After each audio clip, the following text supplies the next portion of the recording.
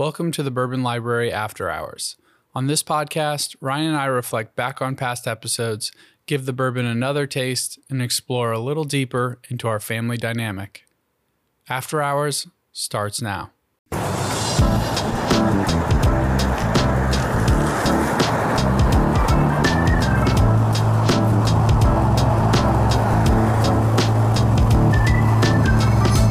And welcome to another episode of After Hours. On this episode, we will be reflecting on our Old Grandad episode, which you hosted. And it's a longie, but goodie. It is definitely a longie, but goodie. A lot of history, a lot of Harry S. Truman, which, a lot of people I think liked. Nice guy overall, seems. He and his wife loved Old Grandad. And there's enough archival quotes to pull some stuff together. It's kind of fun. Giving his speech a listen. It's just sort of a very presidential episode. Yeah, you had that theme going there for a minute, which ends up being really cool. And it makes sense. It's like history. I love presidents history. Mark moments in history, at least in 4-year periods, 8-year periods. They're also sort of representative of the pulse of a country. Mm-hmm. Right? Yeah. Supposed to be, at least. Unfortunately, they do reflect the country in certain times. Well, let's talk about this particular bottle for 1 second. I know it's so we do drink the Bottle and Bond in the episode. Yeah. And this is not the Bottle and Bond. This is the 80 proof. But I smell the essence of Old Grandad. Like I know that smell. Yeah. I think I could pick this out in a blind taste so test. Old Grandad has easy peasy. three bottles. They have their 80 proof. They have their Bottle and Bond, which is 100 proof. And then they have the OGD 114, which is 114 proof. And I often refer to as like the autumn bourbon because that's what someone told me. And I'm sticking to it. Makes sense. Don't love the 80 proof. That's pretty consistent across the board with 80 proof bourbons for me. I think for me, I feel like 80 proof is like a watered down bourbon meant to entice maybe a first time drinker or mostly, frankly, I think it's a way to sell more bourbon. I was gonna say it's just it's sort of the max amount of water you might inject into before it's it's nothing. And doesn't really count as bourbon, which 80 proof is the limit, right? I mean, that's the lowest you can go in proof, I believe. That's a good question. Yeah, it is. It's makes right. sense. But this episode's really fun because we talk a lot about Bottle and Bond. And Bottle and Bond, listen to the episode because we go into great detail about it. I don't want to tell you all about it right now, but we all agree it's a great place to start with the bourbon. And for my money, Old Grandad Bottle and Bond is actually one of my very favorite bourbons. 100%. It's one of the first bourbons that I connect with a lot of special memories, really. But like I started to like it, and someone brought it on a trip that I went on in the Catskills for like sort of an extended week out where no internet. Had to cook all the meals on a fire, and I drank OGD the whole week, and it was just really special. Like it made all the sense in the world in that setting. I remember that. You were the one who brought OGD into all of our lives. It just came out of nowhere. It is a very affordable bourbon. I mean, we're talking $20 range. Even the 114 is like $25. You should never pay more than $28 for it. It's interesting smelling. It almost smells like more alcohol than higher proof bourbons, just because it's like on the nose. You're getting and it's a high rye mash bill from the Jim Beam family, which I've come to realize actually is probably my sort of favorite family. It's definitely your family. I love Knob Creek. I like the Old Grandad. I like what else is in the Jim Beam family? I don't know. There's some more stuff in Bakers, there. Bookers, it's all the bees. It's all the bees. But Knob Creek and Old Grandad especially, those are two good bourbons that I found myself drinking more consistently and enjoying, and realized they're part of sort of the same group, even though they share somewhat different mash bills. What do you get on the nose of this guy?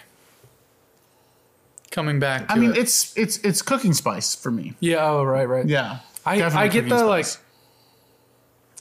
The dill. I can't unthink that. Oh, like Basil Hayden, for example, another one in the group. Yeah. I don't get the dill. I get it in the Basil Hayden. I don't get it so much in the Old Granddad. I smell it. I can't. You can't unsmell it. Yeah, I don't. Like I said, don't love the 80 proof. Yeah. It's I get it. I see where it's going. If it mellowed out and like got sweeter, Yeah. and a little on higher proof to Yeah. bring out all those more flavor. I and want less- flavors in yeah. these things. It's a watered down. It's watered down. It's good bottled whiskey and bond. watered down, and and bottled and bond is really quite literally watered down. yeah.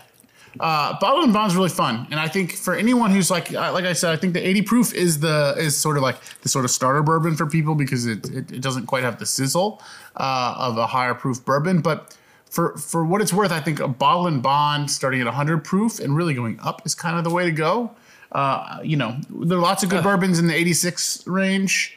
I think they start to get good around then, but the fact is, bottle and bond is also, there's a series of regulations, right? And so you're sort of all these different bourbons are forced to compete based around the same set of rules. And so that's really interesting because then that's where the mash bill and the way you store your barrels and that kind of thing have a larger factor and can be judged against another bourbon, because it's hard to say one bourbon is better than another, because it's like saying one delicious pie is better than another delicious pie. And the fact is, all pies are equal.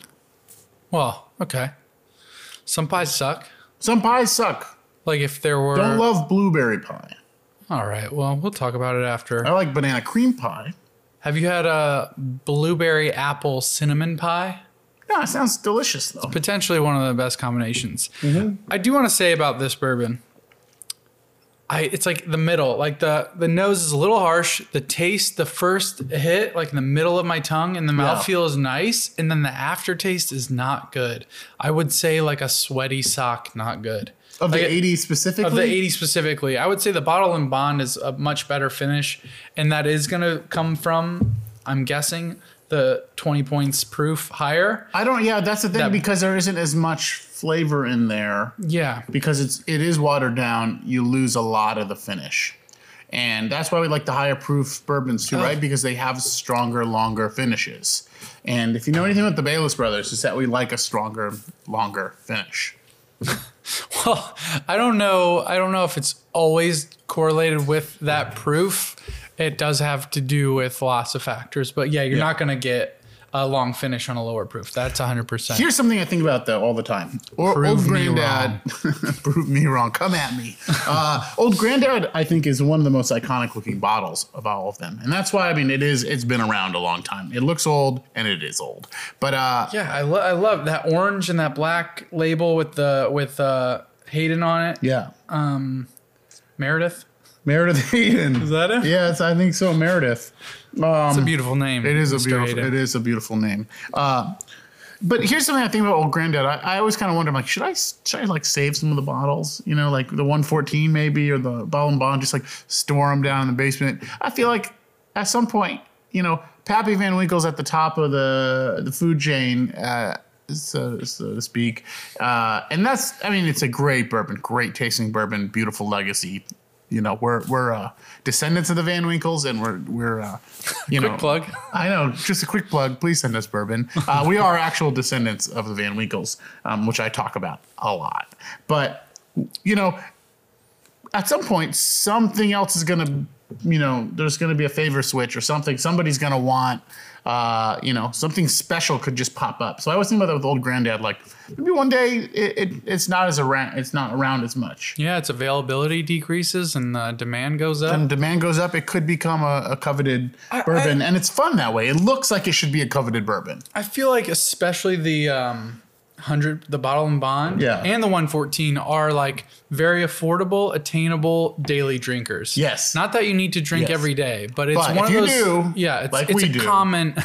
It's super common to have. It would be easy to get almost anywhere, and it's solid, especially the 100 proof and the 114, and it's just good to have around, and like it's affordable, everything you want, all the above. This is what I think.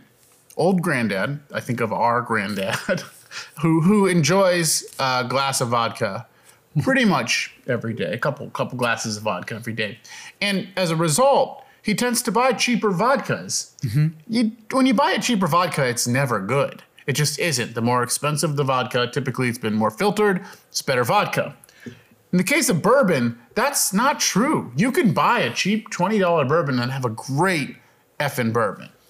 Yeah, I mean, there's those value buys that are like in that sweet spot price wise. Yeah. And that has to do with availability and production and foresight and all of that stuff. Yeah, all those things. I would say that the Bottle and Bond again is potentially a super high value bourbon. Yeah. Because for that price point, that flavor profile, you're getting the bean flavor. It's super solid, and it's got a fun history, good bottle, and drink it every day if you want to. And I suspect that you'll see it on more and more shelves. It feels, like I said, like a old bourbon, and there's, in this world, everyone's chasing a legacy, and Old Granddad's got one, and I think it's worthwhile, keeping your eye on it. And I mean, I love it. I think the flavor is great. It was the first time where I was like, oh, this is so unique. It's got I would even argue that it has some chocolate. To me, it's cooking spices, chocolate, but there's a sweetness that runs through it that's really unique, and you're drinking Old Granddad. I could spot it out in a blind tasting every day of the week. Yeah, me too. It has that very distinct smell. It's very iconic feeling. It's one of those. It reminds me of like early times. Yeah. Have you ever had early time? Or like it's just like you go camping. It's not Jack Daniels in the same way as like it's something everyone buys. But people probably take it on their hunting trip. That's what I'm saying. Yeah, it's like it's a hunting trip bourbon that's not Jack. That is like a little different. That if you don't want that Jack flavor, but you also want to buy just a cheap bourbon to have with your dudes or dudettes or anything in between, this is a fun choice that is going to mix it up from your nights with Jack. Yeah, or something high end. Listen, you don't really want to drink the high proof, super expensive, high value bourbons after you've had a couple. Let's be frank, right? I mean, you want to, you shouldn't. Wait, you're saying you've had a couple bourbons? You've had a couple of really nice bourbons, and now you're just sipping. Yeah, I mean, sip on some OGD. Yeah, well, the 114. I would say sip on the 114, especially hunting, because I think hunting happens in like the winter and the fall. I've never been hunting. I don't. Yeah, I would hate it. I couldn't hurt a deer. You go outside and early. It's cold, and then you gotta. Yeah, I don't like. I like some of these elements. I like this. It's sort of like meditation. Yeah, a lot of people aren't. The shooting and the hurting the deer is where I would have trouble, unfortunately. So. Yeah, but hey, if that's your thing, bless you for it, and it has an important place in the food chain. Well, yeah, I guess I just want to make this clear. Like, don't drink it while you're hunting. You hunt all day or whatever you're doing, and then you're at the cat. It's more, okay, let me just rephrase if you're all this. Operate a gun. It's best not to drink. Well, don't drink and shoot. If you're going to operate a gun, it's best to have the 80 proof, not the 114. That's all I'm saying. We're not condoning don't operate a gun if you can avoid it. While intoxicated. Anything. Absolutely right. So Old Granddad, let's just wrap this thing up. Great bourbon, super sippable and fun, unique flavor. I think it's very distinct. It's not everyone's thing, and it certainly it's somewhat taboo. I would say it's probably found on more bottom shelves than high shelves, but I think it's got a serious legacy, and it has some legs to it. And the Bottle and Bond and certainly the 114 are worth the purchase every single time. It's a sneaker bourbon. It's, it's solid. Yeah. It's a sneaker, not a stinker. Hey, this has been the Bourbon Library After Hours, our deep dive into bourbons we've been drinking on our program, The Bourbon Library. Hope you'll tune in to more episodes of the After Hours and more episodes of our mainstay, The Bourbon Library. And please, whenever you can, safely, drink alongside us. I agree 100%. Cheers. Subscribe, like, share, do the thing so we can do the thing. To drink is to live. God bless you.